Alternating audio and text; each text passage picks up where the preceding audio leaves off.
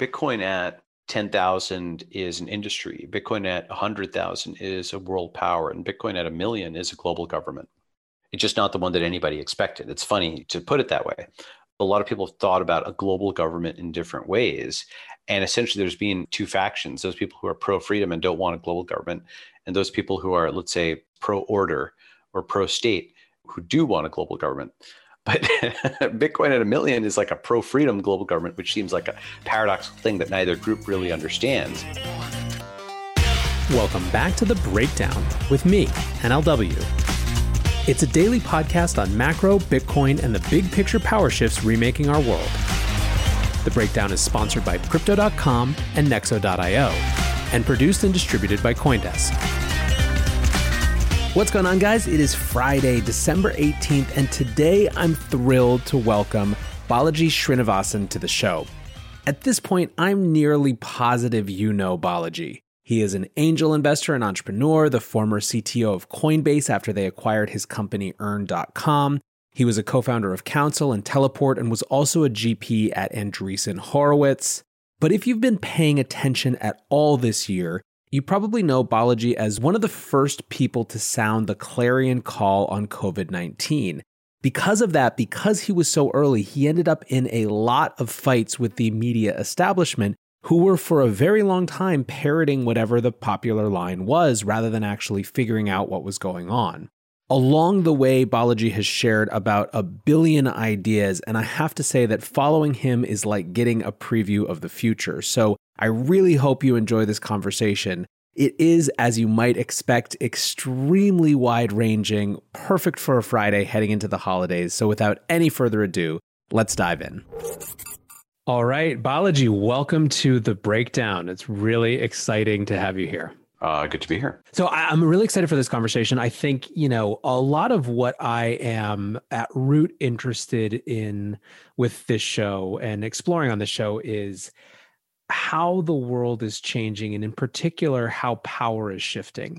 And I think that in today's world, that is a conversation that is inherently in part about technology, perhaps primarily about technology. But we find ourselves in this strange moment. And I guess my first question to kick this off is, how did America fall out of love with technology?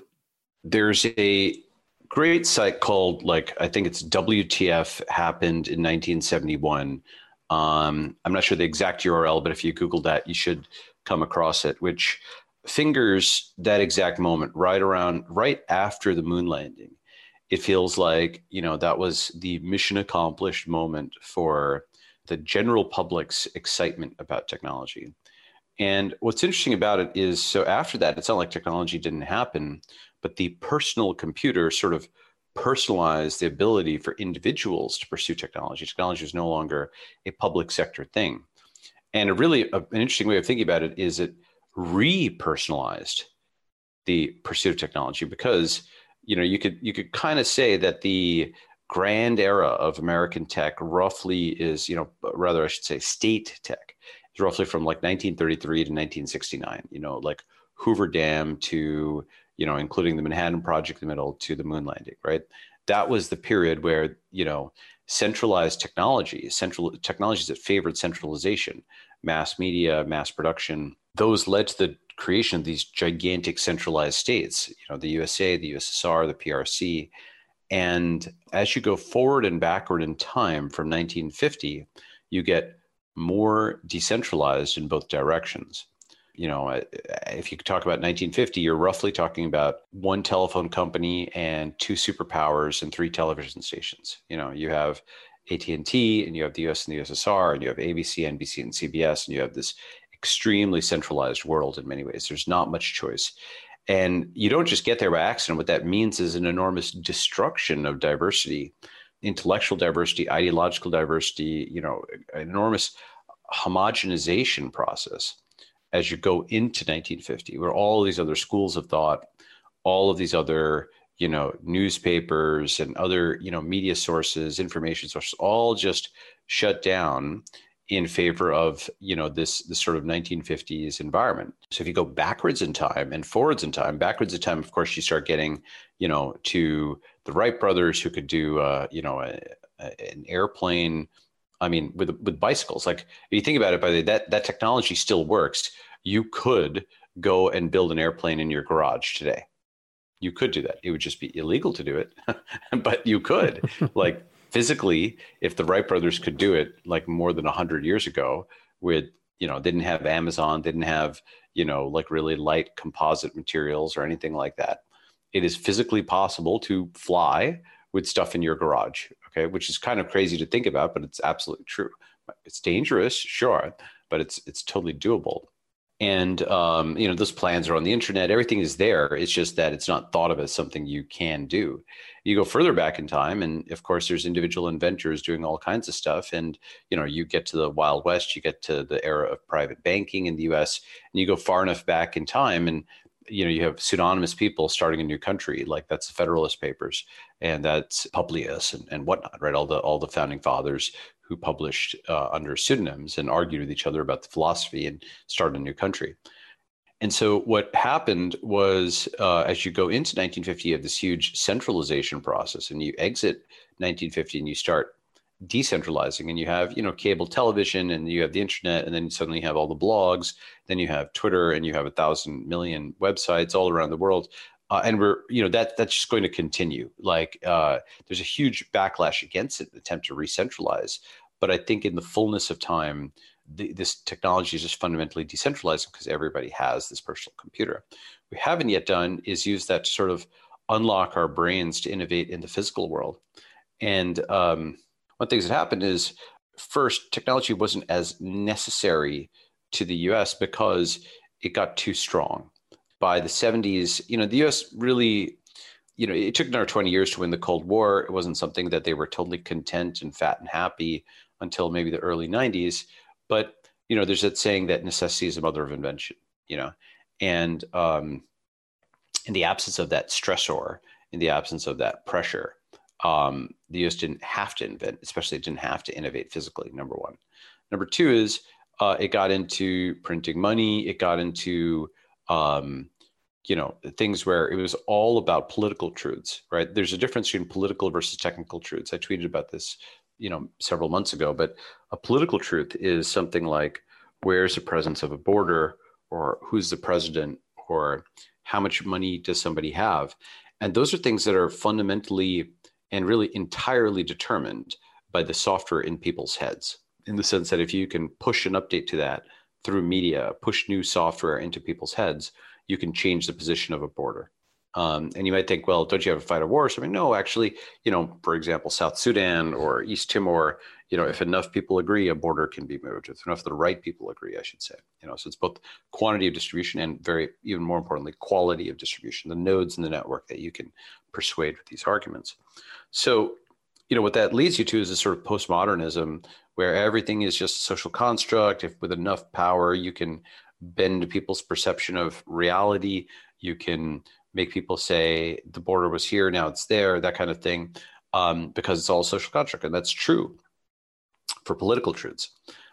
Technical truths, though, are like, the diameter of the coronavirus, under an electron microscope, or whether or not like this physics equation describes what is actually true, like Navier-Stokes. That's a physical truth, a technical truth. And so that's totally on the other side of things. You're talking about something which is true regardless of what humans think. And then you've got something like crypto, which is interesting, which starts using technical truths to constrain political truths. Normally, you can just make up who has what money. Well, guess what? The Fed can hit a button and make it all happen. But now it's constrained. It's constrained via technology, via cryptography. So you start using technical truths to constrain political truths to a greater extent. So how to fall out of love with technology? Well, I think the US found it could print lots of money. It had fewer competitors. There's this process of re-decentralization where, the US as the state was no longer the driver, but it was back to individuals. And that's all happening now. And, we're having a generation now that's born that doesn't even remember a time. You can only see it in movies, right? A time when the US government was actually competent. And, the thing about this is,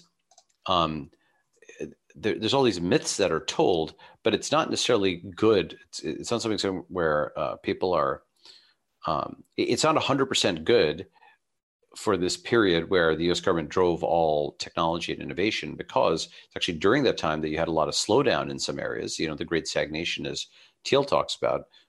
Why is it that with all this rise in science funding and federal funding, we seem to have had a total fall off in physical innovation? One argument is it's being bottlenecking. It's basically meant that any innovation has to be de facto state approved at the grant making process, in the sense of just a bureaucracy or a collective has to sign off on it. So individual initiative has been deadened, except in the area of personal computers and the tech sector, where an individual can just get started, the so-called founder, And so we're sort of fighting against that great stagnation through the mechanism of the personal computer, which was sort of a place the state couldn't fully control. But I think the short answer is, why did it fall out of love? It didn't need technology seemingly to maintain power. It centralized enough power that it couldn't see what it was missing. And it also meant that due to political truths being so important, people were selected for the top ends of media and politics that could just persuade other people, as opposed to actually being able to understand true facts. It's kind of a long answer, but I think that's a big part of it. Basically, got fat and happy. So one of the things threads that I want to pick up on is, in some ways, part of the argument there is you have this period of centralization of technology that allows states to consolidate power, but then technology starts to sow the seeds of the state's own irrelevance in some ways, right? And it feels to me a little bit like that might be part of the moment that we're in, where the technology is advancing in areas that have been the previous purview of the state entirely, and now there are credible alternatives and exit options that make people question what the role of the state should be at exactly the time the state is trying to reassert itself in some way. So that's something that I think. I mean, is that part of it? Absolutely. And the thing is that the more incompetent the state is, the more people build alternatives, the more the state feels threatened, the more it lashes out, the more alternatives get built. I think that's the cycle that we're in the West. I think that now, it didn't have to play out this way. It doesn't have to be this way. One of my macro frameworks, I think of, the network is the next Leviathan. And what I mean by that is, in the 1800s, people really, why didn't you steal? People really believed in God. God was like a force in the world, which people really thought it existed, and they almost like a physical force. They really expected they were going to go to hell if they did X or Y or Z. So it was like a decentralized law, a decentralized judge, which would scare the crap out of people, and they would obey in certain ways. And then by the late 1800s, once people didn't believe in God, Nietzsche, wrote "God is dead," and really what he was saying was that enough educated elites didn't believe, and he could see the writing on the wall. Well, now you needed a new force to make sure that people didn't steal, and that was the state. That was the boys in blue. So by the 1900s, why didn't you steal? Because the state would punish you. What's the most powerful force in the world? It's no longer God. It's the U.S. military. It is physical force that is delivered by uniformed officers of the state. And now in the 2000s, what is the most powerful force? Well, we have a new contender, a new Leviathan, not God, not the state, but the network. Why don't you steal? Because the network won't let you. Either you're mobbed on social media, or you don't have the password to the cryptocurrency network.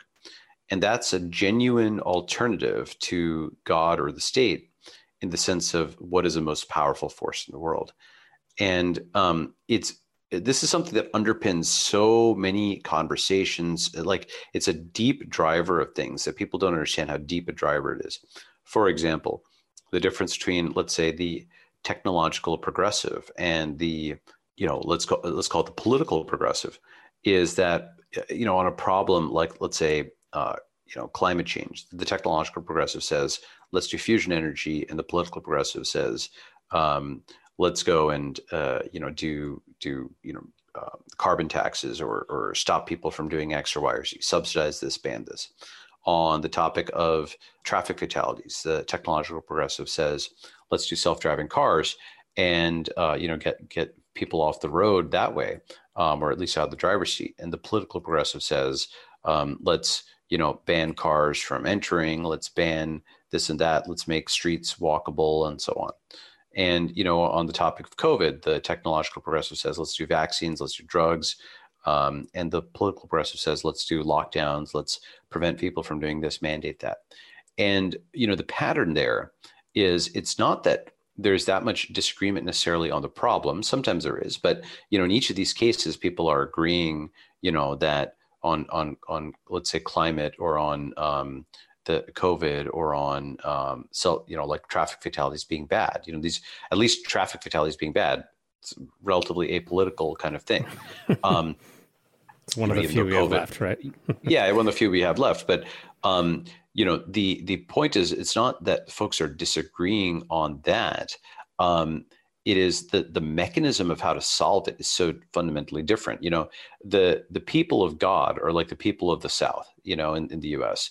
And they'll go to thoughts and prayers stereotypically.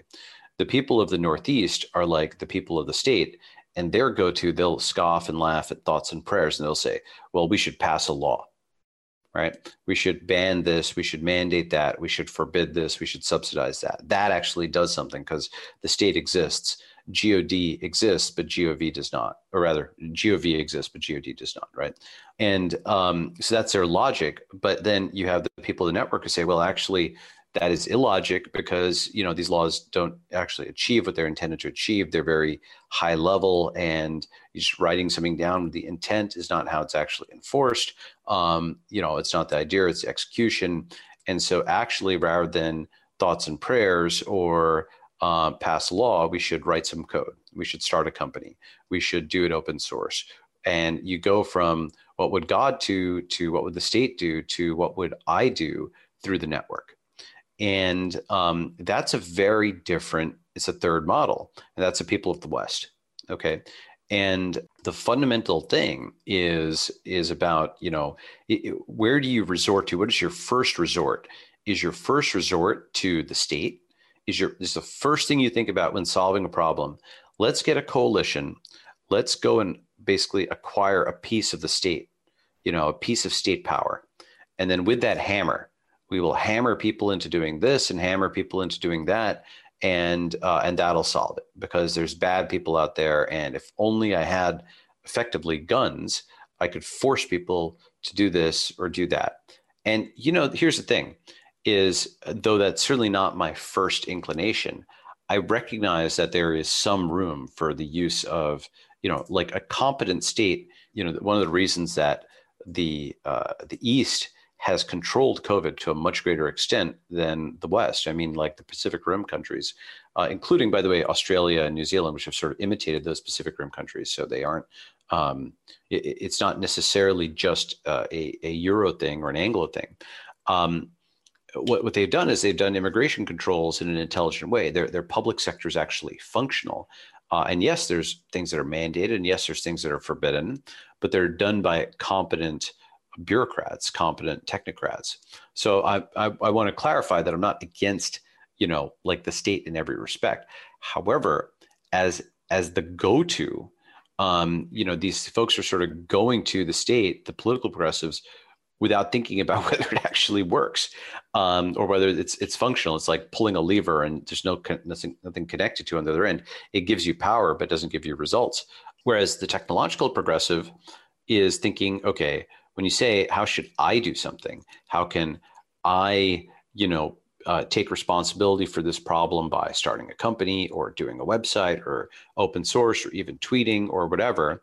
It's an individual thing with individual responsibility. And then you very quickly realize it's hard to persuade people to do things. Money persuades, power compels. And while it's hard to persuade people, it's also more effective often if they're all persuaded to do it, rather than you get a piece of the state and you point a gun at them. And in a really interesting sense, the political progressive and technological progressive are both ambitious. The political progressive wants a piece of the state, which gives them the power to tell people to, do this and do that. And the technological progressive wants a piece of the network, whether it's a domain name or, it's a piece of the crypto network. And, maybe you can build that into a Reddit or an Ethereum, right? You take your domain name, which is nothing. And it's like getting a piece of a homestead, a piece of land, and you build it up. And now it goes from a piece of land to this gigantic farm with all these people on there, and becomes a city and so on. That's like what Ethereum became. That's what Reddit became. Went from literally a domain name registration to this gigantic international community, and everybody's there of their own accord and have opted in. And so you persuade 300 million people to do something. It's actually very, very impressive. So my sympathies are certainly with technological progressives rather than political progressives, because a lot of political progressives are technological conservatives. Again, like there's many things that I would agree with them on, like, for example, that COVID is bad.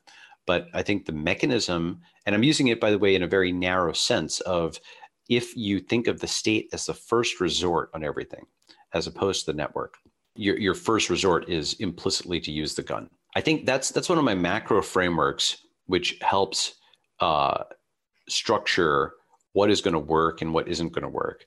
What is the network approach to this, as opposed to the state approach, as opposed to the God approach?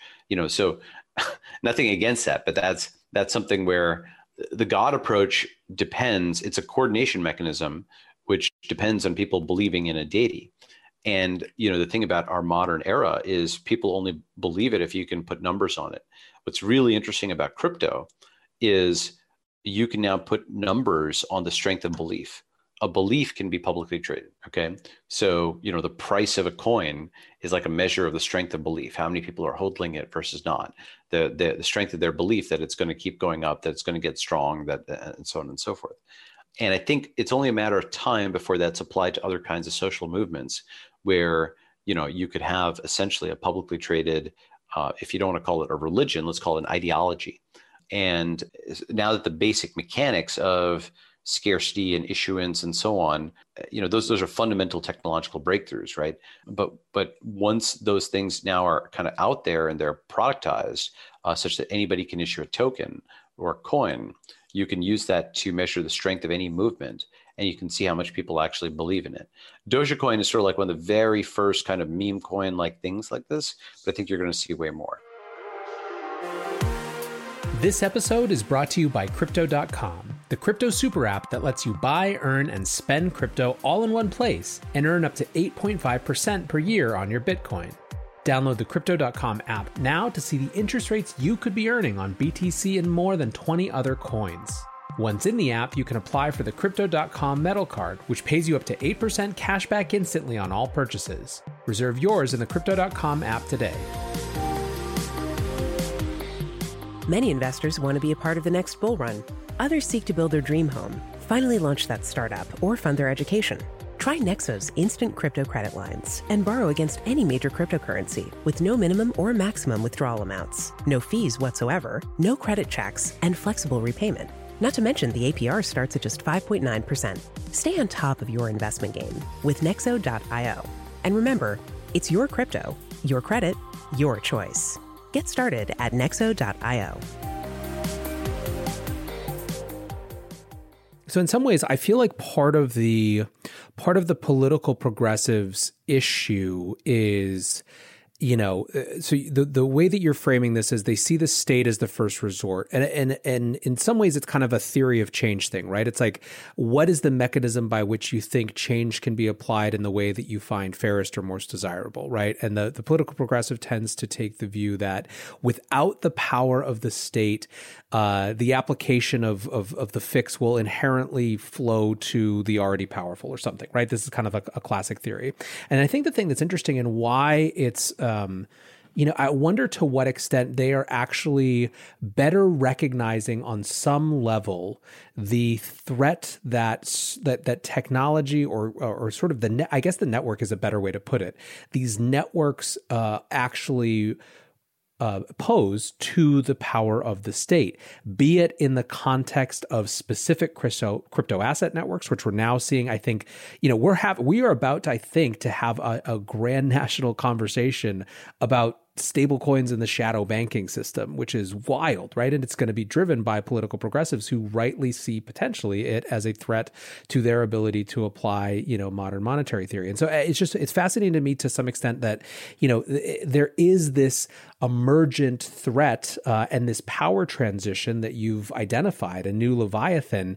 And I wonder, it feels sometimes to me that the progressive political conversation, rather than asking how that can create a new mechanism to deliver the end goals that they achieve, just are reading the threat that it imposes to their theory of change itself. The reason the network is, in a sense, a threat to the state. So those three forces identified. Now I remember how we got in it, by the way. We're talking about, did it have to go this way? So I'll come back to that point. Right. I mean, if you have 1 million people in one physical location, that's Estonia. That's a state. If you have 1 million people in a social network, that's not considered to be anything. That's just like a large Twitter following. But could it be more? Could it be something that has a sense of national consciousness? Could it be something where they've got a digital currency and a digital economy, perhaps a virtual reality? Now you start to actually have something where, thanks to remote work, more of work can be done in the cloud. Maybe everybody can be pseudonymous, but they're checking in here just like, they would check in to, a video game every day. And now the state, the land starts to become a parameter, and the cloud starts to become primary. And what that would mean is a flippening, the cloud flippening. In some sense, that's already happened in 2020. The cloud, thanks to remote, thanks to COVID and so on with lockdowns, the land is just a parameter, and most of your life is now digital. That's happened for a lot of tech people already. It's like a lagging thing. Of course, there's folks who are still, offline for various reasons. In the same sense, you can open your laptop anywhere in the world and get onto Gmail, get onto Twitter, get onto this, get onto that, right? The land is a parameter, but the cloud is a constant. That's a new thing. And if that happens, and that extends, and that happens more, the network is the constant, your login. That's your actual society. That's your economy. That's your people. And then the place you're actually living, well, okay, when you're in Caesar's realm, pay unto Caesar what is due, but you have no emotional attachment. It's like a hotel. And so that's one of many different axes in which the network, does challenge the state, because it is possible to essentially build polities in the cloud that are like alternatives to the state. Now, with that said, I think that you get a Hegelian synthesis. So, I mentioned God, state, and network is sort of like three pure things, right? But you can start making syntheses. For example, the pure state would be like the USSR in the 20th century. Just the untrammeled state. They killed priests. They were against God, and certainly the internet hadn't even been invented. The USA in the 1900s was like God plus state. If you look at the Marine Corps, they were like, for God and country, right? So that's like a God state hybrid. If you think of something like the Islamic State, that's actually like a God state network, like a triple hybrid, where basically, the Islamic State, God and state, and then they recruit from the internet. That's like a bad version. If you think about like a pure network, well, that's like crypto or Bitcoin. Pure God would be just like a religion that didn't have any state power whatsoever. Maybe something like Falun Gong or something like that. I don't know that much about it, but I do know that they certainly don't have state power, or Judaism prior to Israel, right? So that's like a pure religion. That's actually something that's like God plus network, because you had an international network of people who were part of the same community, and wrote letters and so on to each other, and that helped lead eventually to the formation of Israel. And they believed in the same religion, but they didn't have a state. And then there's other versions. So, we talked about the pure network, but one of the most interesting and one of the things I think about the most is a particular fusion I call the network state. And there's two ways of getting there. That's a fusion between essentially the technology, the internet, and the physical state. One way of getting there is from below, where the state fuses with the network. So that's happening with China most predominantly. That's the exception that proves the rule. It's one humongous state that has merged vertically with the network. It's sort of become this fusion of the land and the cloud.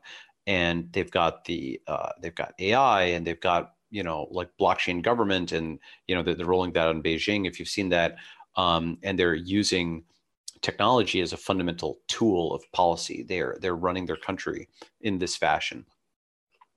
Estonia, Israel, Singapore, in different ways, are also network or becoming network states in this sense. Estonia is probably one of the furthest ahead, where they run their country like a software company, and they do so in a way that preserves liberal values and in the sense of freedom and what have you.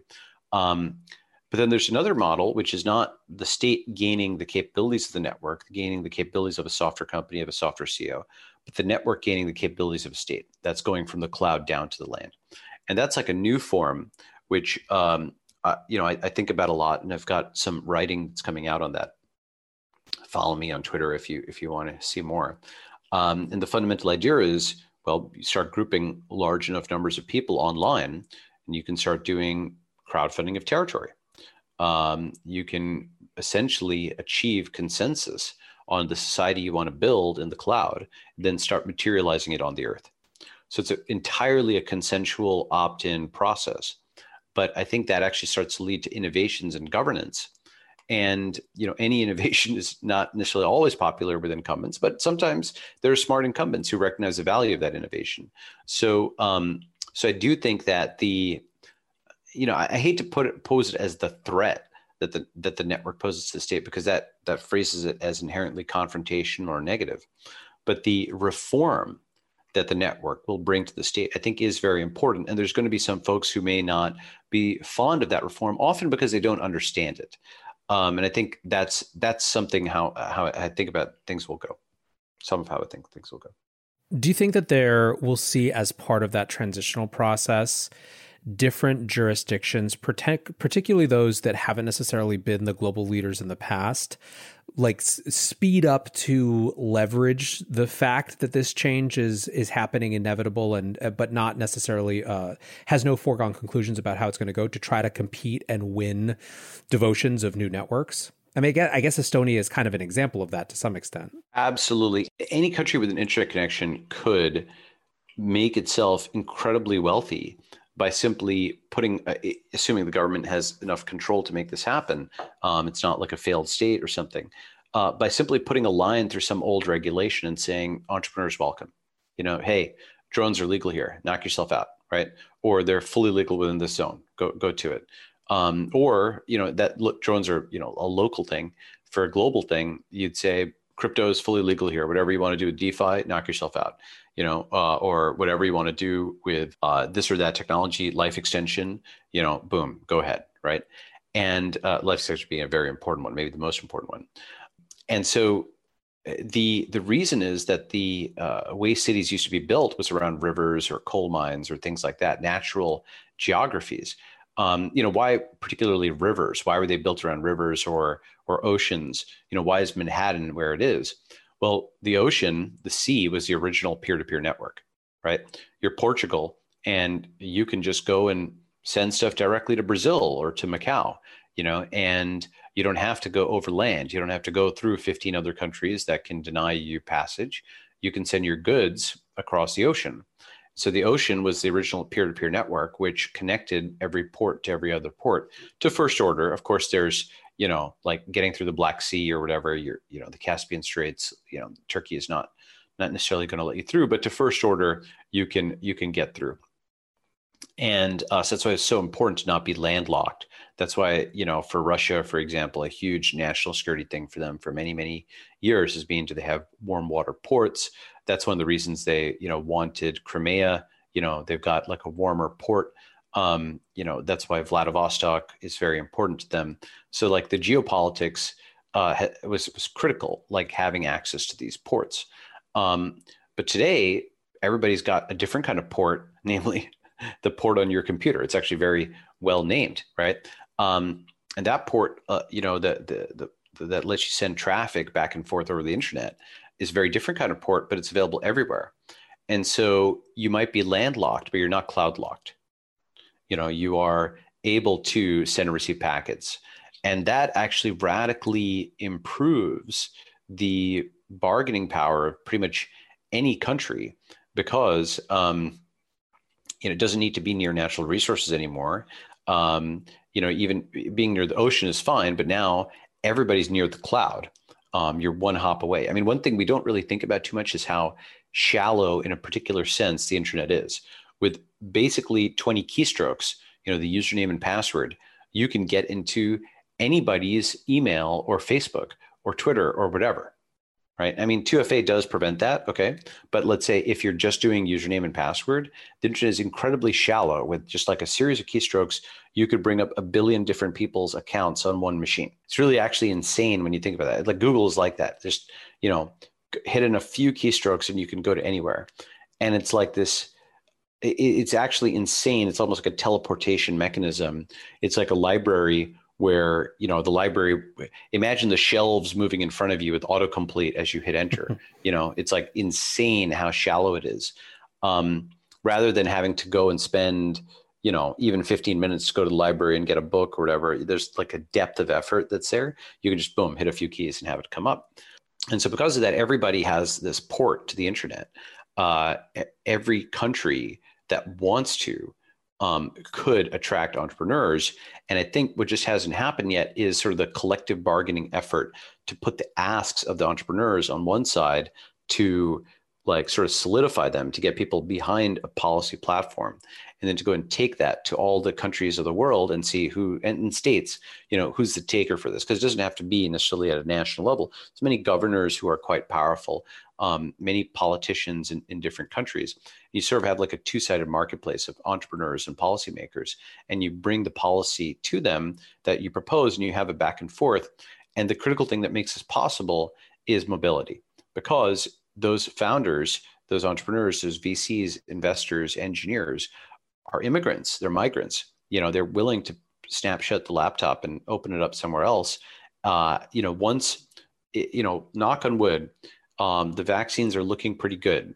If they're deployed and they're deployed at scale, if they work, which are all ifs right now, but looking good, knock on wood. Okay.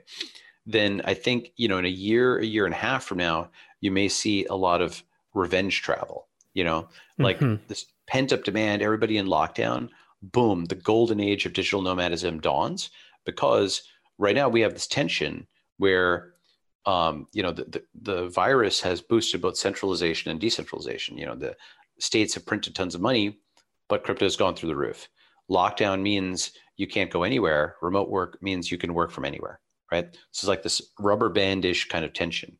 If the vaccine actually works, boom, everybody will want to travel everywhere, and they can with the remote work, but governments will also restrict transit because they don't want to spread the virus. And so a lot of the, vaccine based. So I think that tourism, we'll see if tourism comes back. I'm not sure if it'll ever come back to the same level, or not for a generation, maybe. We'll see. It's possible. But I think permanent international relocation, or semi-permanent, will become much, much, much more common, where if you do need to do a 2-week quarantine, well, you want to amortize that over a 2-year stay, and you'll just go and work from a place. It's another one of these areas where the last decade has shown lots of examples of almost previews of the future with this. Think about startup programs in Chile, right? Startup Chile, that literally got entrepreneurs to come down to do their version of Y Combinator, but instead of it being like really exclusive, it was basically anyone willing to do it, and they gave a bunch of resources and all these sort of things. And you've obviously seen in the crypto industry, Malta and Puerto Rico and, a variety of other places try to kind of create these hubs. And then you have just the generic side, these remote work type things, like these fellowships where you go for a year and you do whatever, right? But these are all kind of like the early flirtations. And I think one of the pieces one of the things you're saying that I tend to agree with is that it feels unlikely to me that the burden and risk of the same way that we traveled before will be worth it to the same set of people. And so in that context, you have to imagine that these places that have had a fundamental demand destruction around tourist revenue are going to be looking to attract a deeper form of revenue generation in the form of people actually being there, paying taxes, doing whatever it is that makes that makes sort of that money shift. But it does feel like we're potentially poised for a very different level of international mobility.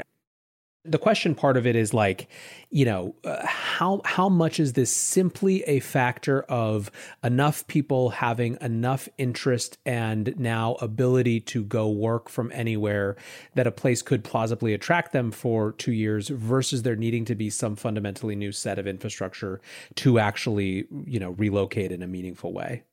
I think both. I think the infrastructure thing, that's a pure tech question. Basically, what you want is for it to be as easy to relocate as calling an Uber. And how do you get there? Well, maybe you make it such that you have an inventory of all your possessions, and you can just like get your clothes and all the other stuff on demand, but you just boom, hop into a new country, and the whole room is set up exactly like you want. You know, I think that's like imagine Hotel 2.0, which is like personalized, but it's like a residence, and everything is set up that way. That's one way of doing it. Maybe people just have fewer possessions as you go from your bookshelf to your Kindle, for example. But they're decentralized, right? So you have the private keys on your phone, so it's not like you don't have the property and it's all in the cloud. And I think that there's a lot of ways the technology can make it cheaper and easier for people to internationally relocate beyond where we currently are. Actually, we did teleport.org, a while back, and there's Nomad List. And these are things which allow international relocation. And I think you're going to see much, much, much more of that. And Nomad List is not my company or anything like that. It's just by a guy I know, not even know from the internet, guy named Peter Levels. But it's kind of a complement to teleport.org, also a good company. We sold Teleport, I co-founded that. We sold that to a relocation company several years ago. But I think both those companies are sort of ahead of their time in terms of digital nomadism. I think that's going to explode. And I think we can do way, way, way more in terms of assisting permanent international relocation. I want to come back to, I want to talk about Bitcoin and where we find this moment. We kind of have gone very big, but, we're in the midst of this industry sort of winning by hook and crook a whole new set of devotion following, and certainly we've seen the prices rise. And so I want to maybe dig in with you, like, what is this next bull run going to mean for Bitcoin and for the crypto industry as a whole? So, I tweeted this a while back. Bitcoin at 10,000 is an industry. Bitcoin at 100,000 is a world power, and Bitcoin at 1 million is a global government. It's just not the one that anybody expected. It's funny to put it that way. For a lot of people have thought about a global government in different ways. And essentially there's been sort of two factions, those people who are pro-freedom and don't want a global government, and those people who are, let's say, they might phrase this pro-order or pro-state, who do want a global government. But Bitcoin at 1 million is like a pro-freedom global government, which seems like a paradoxical thing that neither group really understands. And essentially the reason it's like a pro-freedom global government is Bitcoin at 1 million becomes digital gold, truly digital gold. And it constrains states in the way that gold used to constrain states, which we can only really understand by reading history books and reading what those periods were actually like. And what it basically meant was that you couldn't just, the century of total war, the 20th century, is in part a function of the fact that these states could mobilize millions of people to just go and shoot and kill each other, mobilize people to put people in gulags and concentration camps. There's something where the failure mode of yes, you can get lots of people to cooperate, then cooperate to kill lots of people and do very bad things, And so instead, the alternative here is something where there's a limit on state power, and governments don't limit themselves. That's like this fundamental issue of, limited government or whatever. Governments don't limit themselves. The whole point of a government is its force. It's got a monopoly of force. So anybody who's in a territory where the government can shoot you, fundamentally, there's a sense in which you're not going to actually be able to limit it because it can shoot you.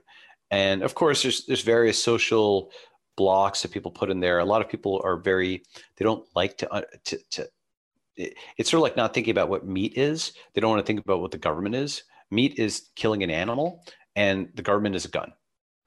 That's what it is. It is a gun. You may argue it's good or bad at certain times, but it's a gun. And So limiting the use of that gun by the people who the gun is pointed at, or that is to say the people who the gun is pointed at don't really have the ability to limit the use of it. They may think they do. And maybe they do in some levels where, if it's actually going and attacking somebody, then, it looks bad for them and so on. I'm not disputing that. There's some aspect of optics and PR and whatnot. Someone has to pull the trigger, when the state is enforcing something. But I think it's more interesting to think about limiting it from outside with constraint, with exit, with other groups constraining the use of force, either implicitly or explicitly. And Bitcoin at 1 million means that you can't print very easily. Put another way, a corporation issues fiat, and that fiat is just called equity. And there's a limit to how much equity they can print.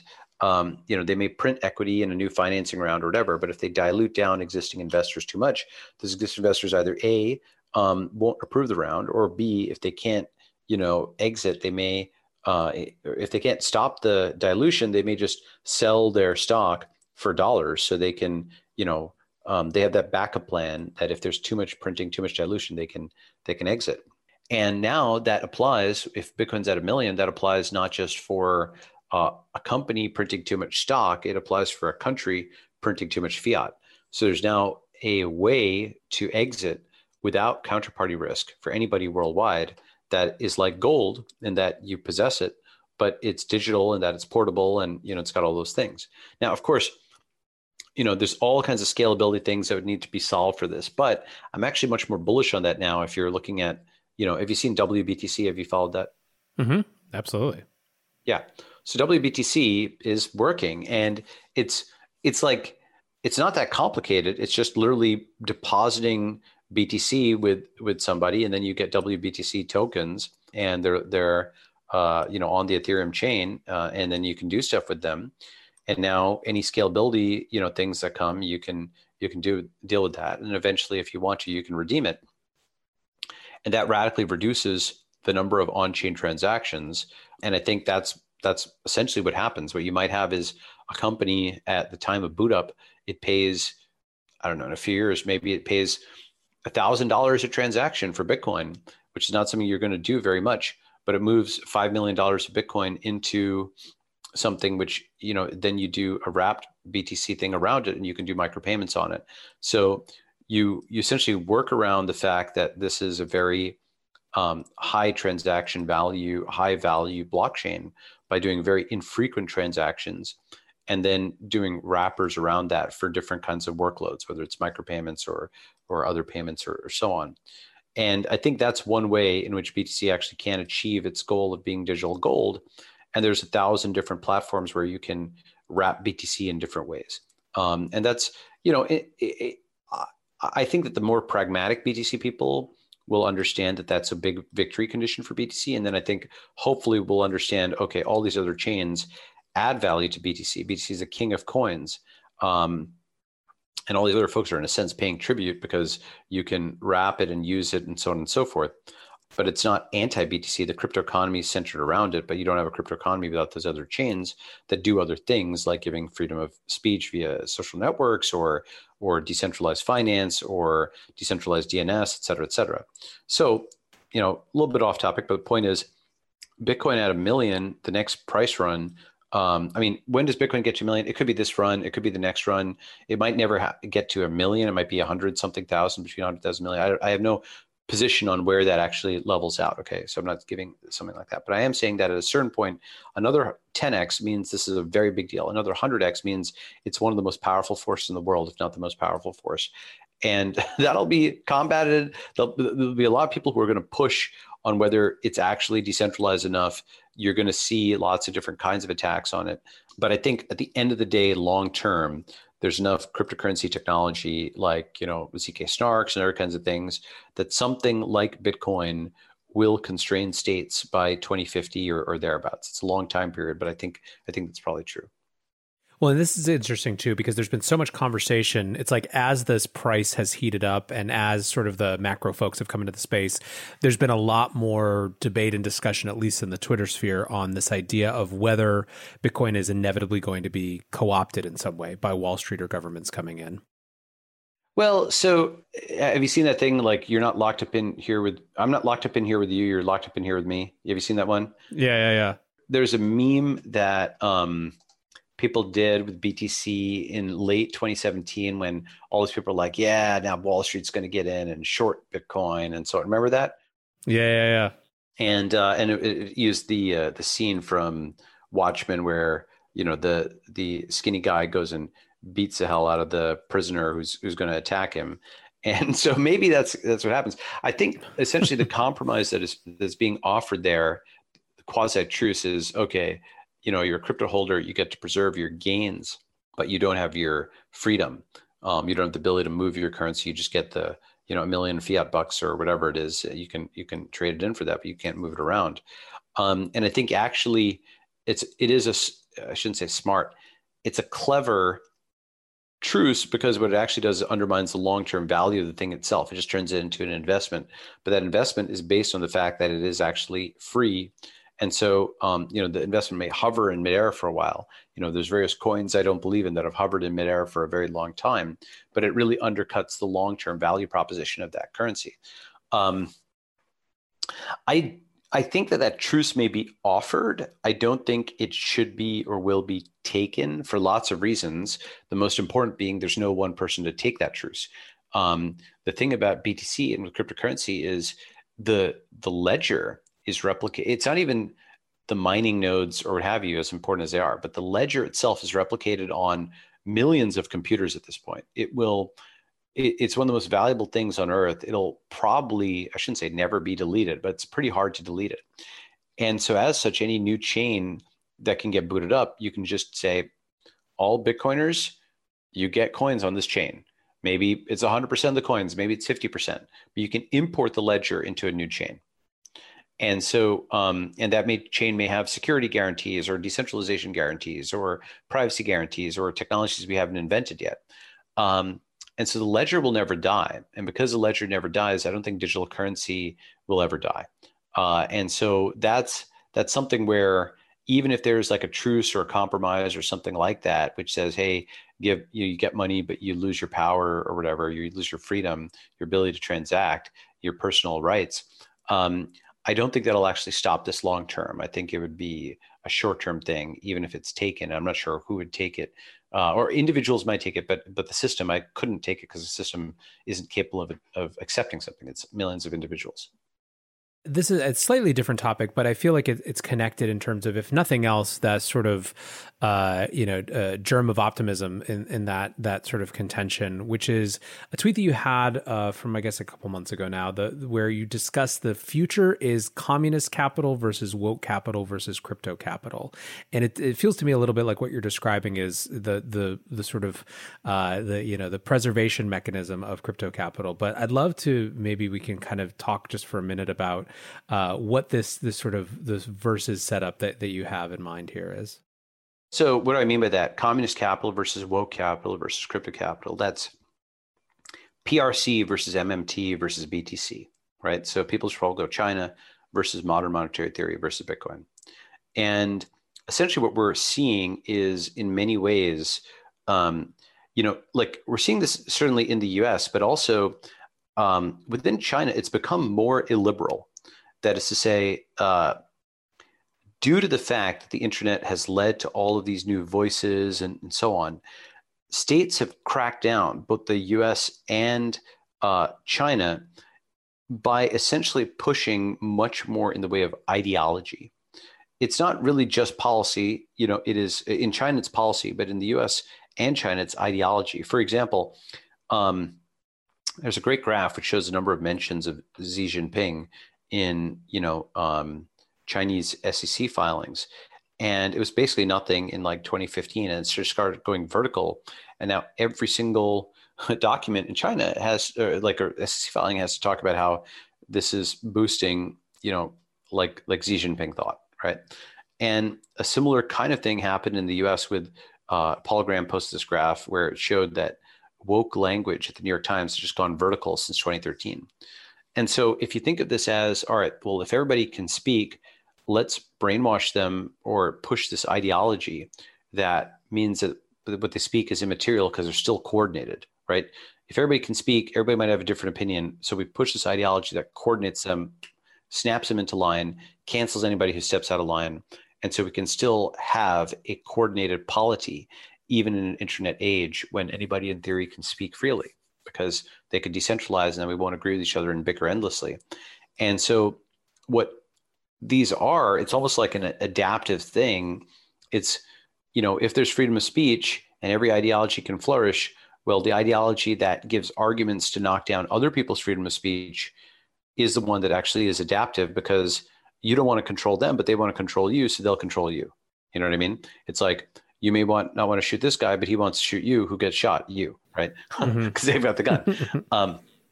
And this is something that Paul Graham and I actually had a Twitter discussion on, which was, it was very counterintuitive that, or PG thought it was counterintuitive, and I agree it was counterintuitive, that, here, let me see if I can find this discussion.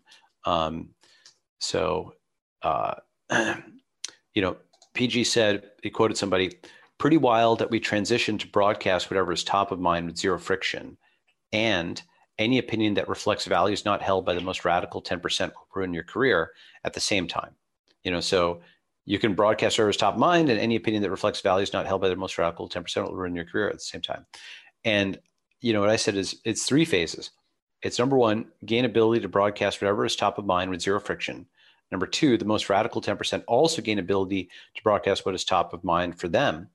And what is top of mind for them is making it high friction for you to broadcast whatever is top of mind. So, so the paradox of a free society, if it's really free, it may allow ideologies to flourish that want to stamp out that free society. And, that's what PG replied. He's like, it's a more bizarre phenomenon. Making speech easier ends up decreasing freedom of speech for the reasonable, because it gives the unreasonable a way to attack them. Obvious in retrospect, but I wouldn't have predicted it. And so this is actually something where effectively society had evolved to an equilibrium where it had deplatformed the deplatformers. So it is not that, deplatform, I mean, like a weapon or anything, like a tool. Deplatforming is a tool, and you don't want to platform Lenin. You don't want to platform Stalin or whatever. These are like, or Osama bin Laden. Those are people who are terrorist revolutionaries who are capable of, or dictators who really are doing incitement to murder, right?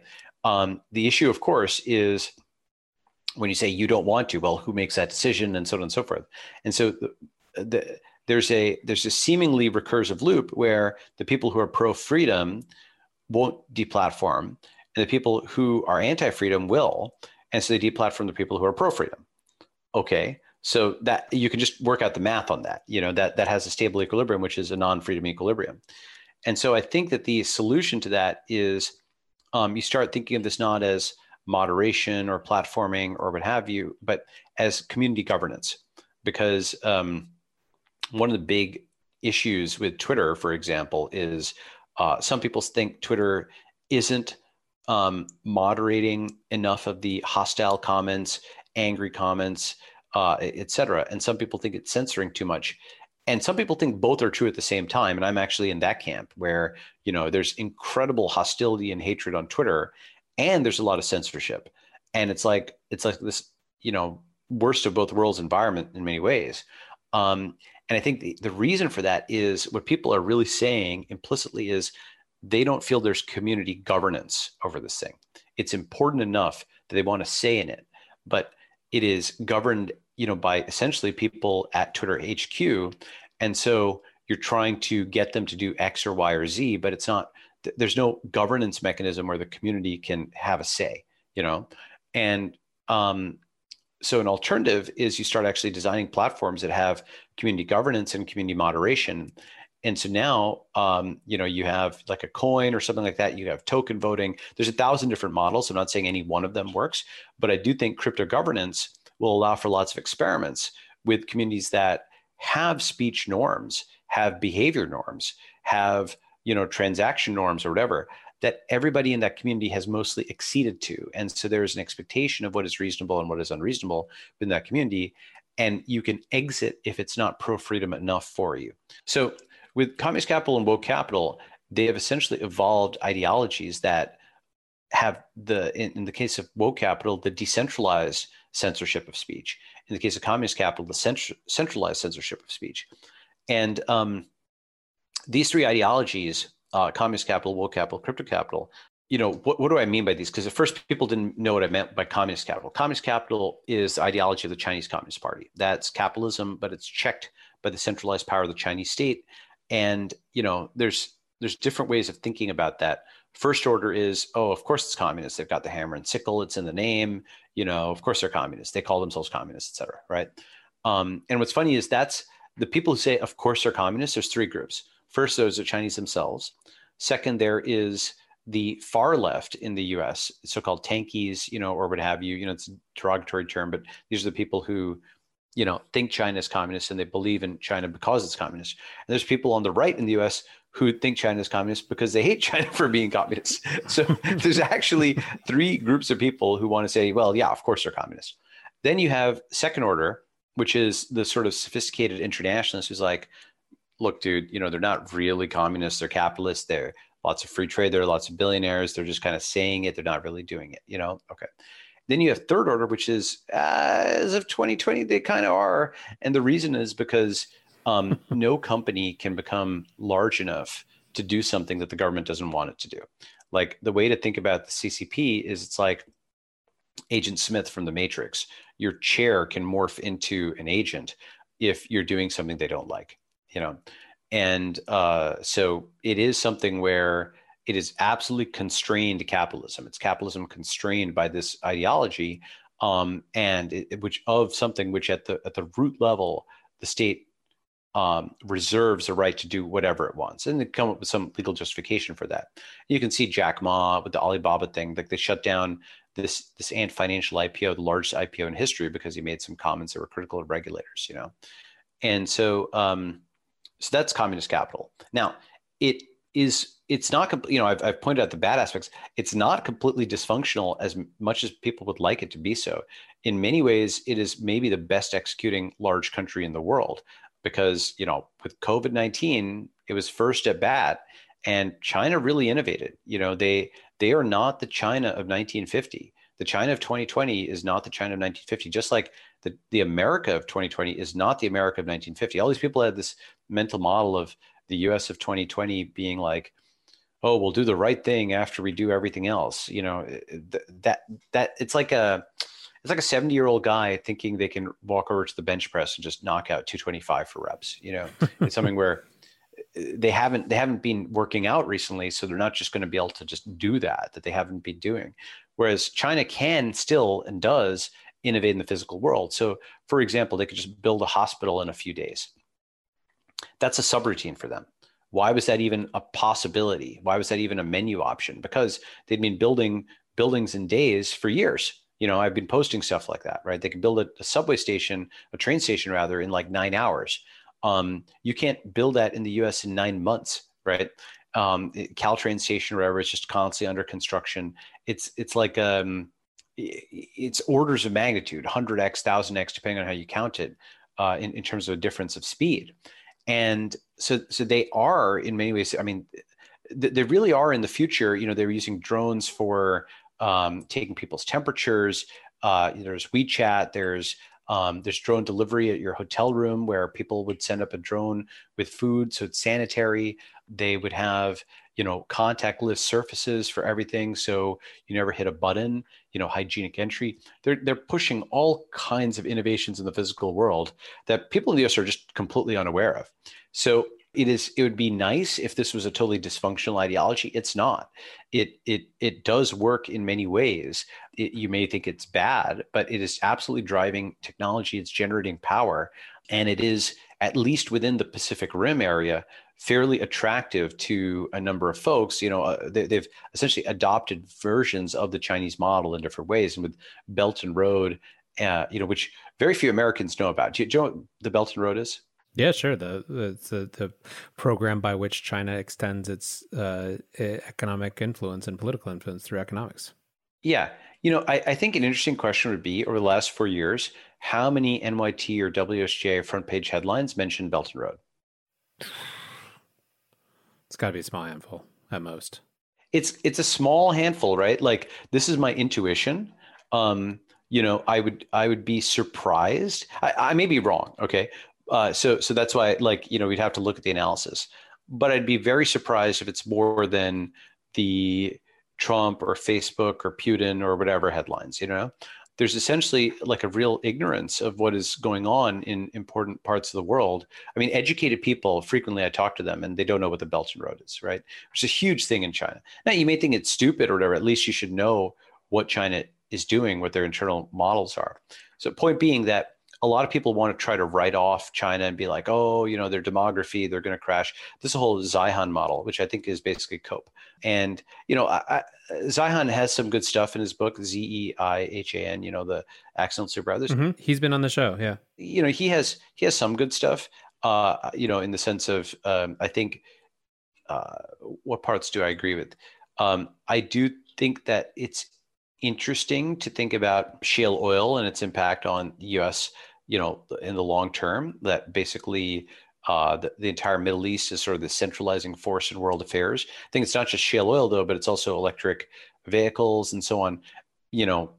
Less dependence on oil from the Middle East means that, countries, especially with nuclear power and so on, electric cars, maybe people can go their own way to a greater extent if you've got your oil deposits and so on.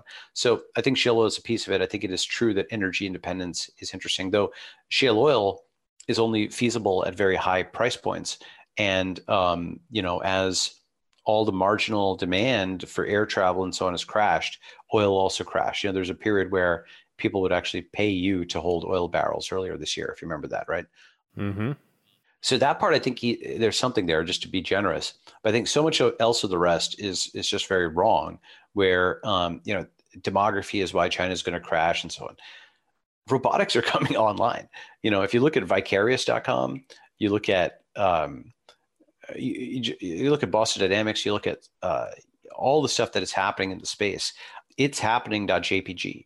It's one of those things that's just going to go vertical. And so just thinking about it narrowly in terms of, oh, we've got lots of people and, therefore, demography, lots of young people, and therefore demography is going to be a big threat for them. No, it's just not how it's going to work. Technology is actually very important. Okay, so that's communist capital. That's a quick sketch of them. I don't think that they're just going to fail of their own accord. I think that they're actually going to be a very serious thing. What they lack, their biggest weakness, is they are not convincing outside of China. They can't make their case in the English language. Their propaganda internationally is simply not very good. It's possible they could fix that, but TikTok is interesting because it is the first thing that is a consumer app built in China that is better than anything any American or English-speaking person has done. Better just in the sense of, it's playing an away game, right? It's not playing a home game.